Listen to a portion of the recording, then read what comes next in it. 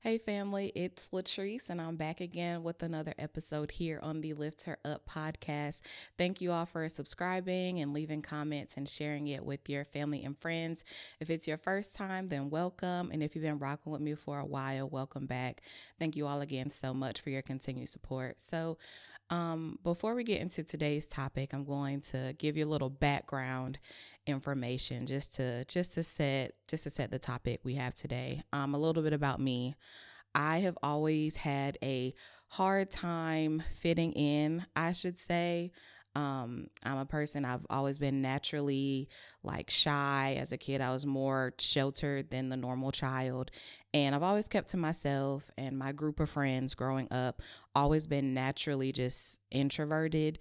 Not that I didn't like people, it's just, I would get recharged just sort of being by myself and in isolation. And over time, I sort of grew to have this resentment because I'd always felt hidden or like opportunities had been taken from me in a way because I was not very loud or boisterous or like the loudest person, the loudest kid in the room, right?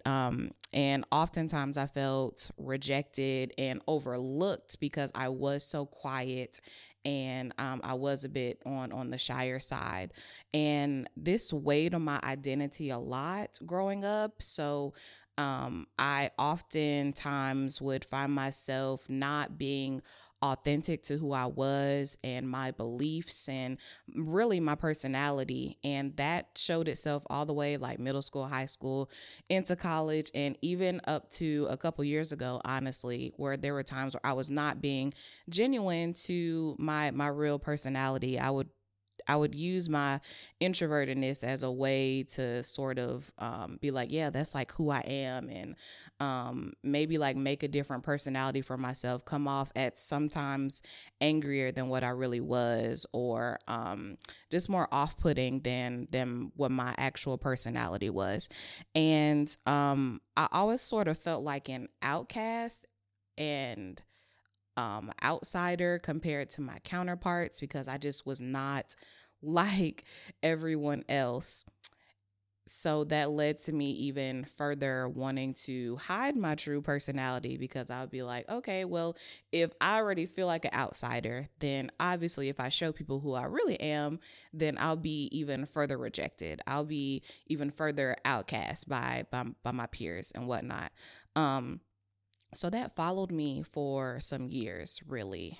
And again, that whole hidden thing, it took me a while to really realize it was all intentional and purposeful. So the truth was, I was hidden and I was rejected by my peers and sometimes family and friends and whatnot. I was overlooked for a lot of things, but like I said, it was all um, for a purpose. It was all divine and it was all predestined by God. It was all God's doing. So that is a little bit of my story today, and that gave me the inspiration to bring this topic to you guys today. And I hope this really aligns with someone because I know that there are people that are similar to me, maybe in character and personality, or maybe not, but can still identify with this as being just set apart from their group of people, their group of peers, wherever it just followed you everywhere, your family, your friends, in school, at work, whatever, just you were just different. And so today I'm going to talk about being set apart and what it really means and what it looks like, and pull from some biblical principles and stand and points that we can use to help shape our personalities, and can help us maneuver through what that means to be set apart, and how we can utilize it for our good. Okay. So when I say set apart, biblically, what God means, there are multiple times in the Bible where he's like, I've set you apart. I've set my people apart. What it means to be set apart is a distinction from something else. So it means you are distinct and you are literally being set apart for a particular purpose. It could be anything, honestly, but even with non-divine things, like I was reading a little bit about this, but like we have like a toothbrush, right? And our toothbrush has one purpose. It is to clean our teeth, right? And we have all these other different utensils and appliances. They have a distinct purpose. It's the same way with us. God created all of us with a distinct purpose in mind, right? So that's what it means to be set apart. And all of God's people, all of his chosen people have been set apart for a purpose. So why are we set apart? I've been thinking about this a lot, and I'm going to pull in the biblical backing in a little bit, but I was like, okay, Lord, you have all these instances in the Bible where you set apart different leaders for your glory, but why do we have to look different or behave different or, just off and not off in a bad way, but just like you look at someone and it's like, oh, you can tell you're not like everyone else. They say, the Bible says that we are the light of the world, so we're salt. So we look salty. We have a light in us that's obviously Christ, but why do we have to carry that in that way? So the Lord gave me 4 points on why he calls his children to be set apart. The first thing is identification.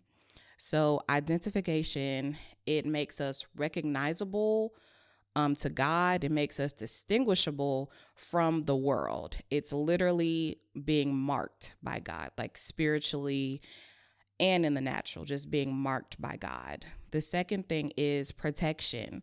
It keeps us away from things that are harmful to us. I'm going to get more into that later on.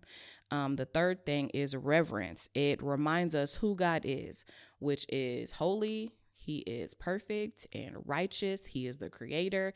It reminds us, it keeps us in that reverence of everything starts with God, wisdom, everything, knowledge, all of it starts with God. And fourthly, it keeps us in communion. So it keeps us in closeness with God. It keeps us in community with him. So those are the 4 points that the Lord gave me about being set apart. And now I'm going to talk about the biblical backing that the Lord gave me to share in regards to being set apart. So I've been reading the books Ezra and Nehemiah, which are amazing books in the Bible.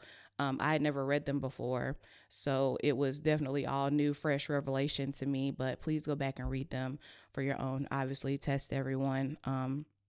Read the Bible for yourself to get the best understanding, and allow the Holy Spirit to inform your spirit on everything that transpires. But in Ezra and Nehemiah, it tells the stories of how the Israelites were returning back to their promised land from Babylonian exile, and they were in a place of rebuilding their society and resurrecting their Jewish traditions and culture that had been lost during the exile. So you have like a whole generation that just didn't really know who what their real identity was, because it had all been like washed away within the exile. So they're rebuilding their society and their culture and their traditions, which included rebuilding their relationship with God. So the laws of God had been lost. When we think about the 10 Commandments and the Torah, all those things have been lost among this new generation. And again, their identity had been just washed away.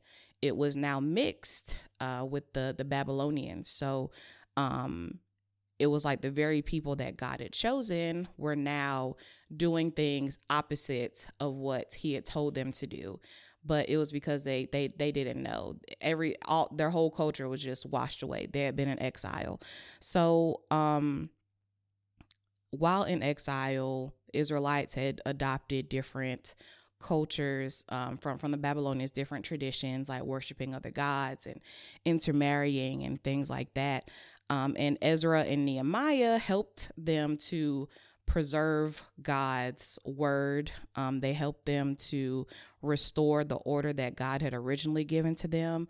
They helped them to rebuild the temple of God and a reteaching of God's laws so that they can get back in right standing and right posture with the Lord. So, and along with that, also retelling the stories of their ancestors. So you think about Genesis and Exodus and telling about Moses and Abraham and everything, and how they ended up to the exile that they were just returning from. So it was Ezra and Nehemiah's job to really rebuild the Jewish customs that the Lord had wanted for them. So they were leading the people to repent, and in hopes that they would follow God again, the one true living God, and no longer the false idols that they were proclaiming. And at one point in the book of Ezra, is amazing because he was like a priest and he kept records of all the laws and everything. So like a scribe, I should say. So Ezra interceded for the Israelites because they had disregarded God's laws, and they were idolizing other gods, and they were intermarrying with foreigners. And this was a huge thing to God. It strictly says, do not marry other people from different, customs and religions in different areas and whatnot, because it made them then adopt the behavior of the people that they had married, which was not what God had wanted for them. He wanted them to be pure, again, set apart. So that's where that is one area in the Bible where being set apart becomes such a large thing. And I love those books so much because it really showed that the Israelites, a lot of them had made repentant choices, to the extent where many of them had married people, foreigners, and some of them had even had children, and they were so repentant that they even left their wives and their children to follow God. And that was just so inspiring to me. And I just thought it was so beautiful that they were able to receive that word, and that Ezra and Nehemiah were the ones that helped to rebuild and restructure all that. So I think we're in a season where God is placing Ezra's and Nehemiah's within our culture, because our world really needs to be reminded that God is the one true living God, to repent, to follow Jesus, and that he's the only way, he's the only life that is going to have us secure for all eternity. So those 4 points come up in this story, right? Identification, meaning you stay true to who God says you are. No pagan religion, no pagan beliefs like the Israelites, like you stay true to who God says that you are. Protection, you don't serve other idols of the world because they are empty, right?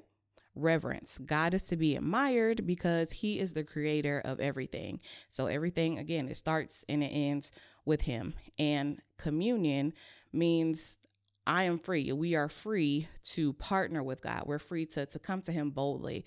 We're free to be in community with him, to walk alongside him. We are his people.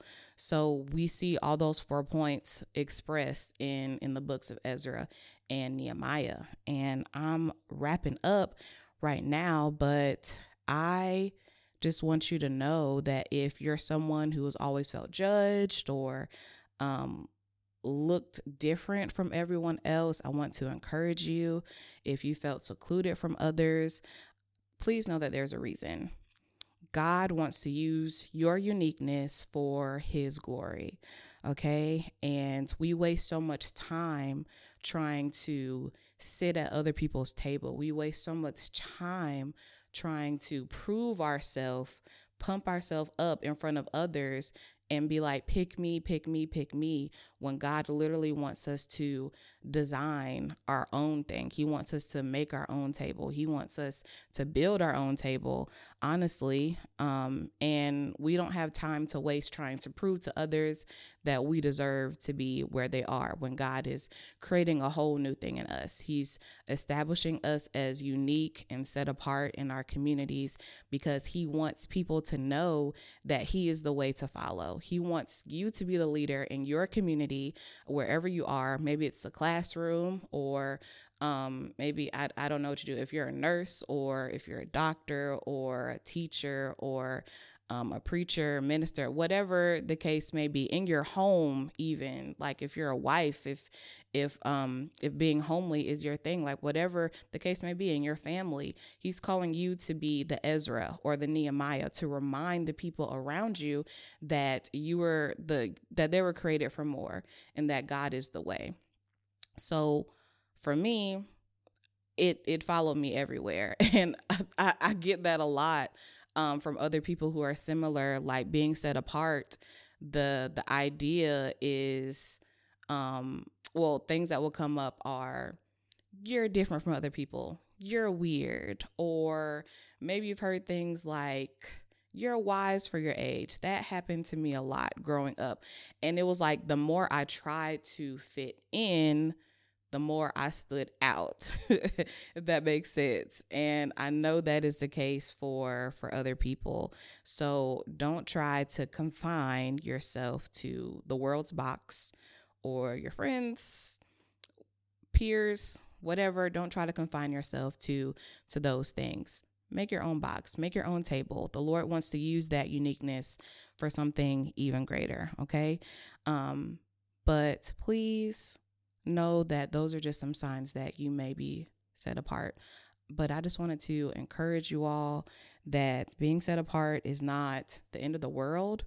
It doesn't mean that you'll be an outcast like in eternity, because that's never God's intention. We're meant to be in community with other people and with Him, but it just means that you were created for more.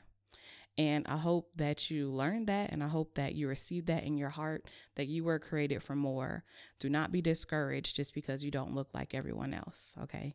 And that is all I wanted to talk to you guys about today. Be set apart. It's okay. It's cool. Like, build your own thing. Let God get the glory from your life, all right? And make sure y'all continue to like, share, tag friends, share it with all your family members and your group chats and everything. Subscribe to the channel everywhere podcasts are found, okay? And until next time, you guys stay encouraged. Bye.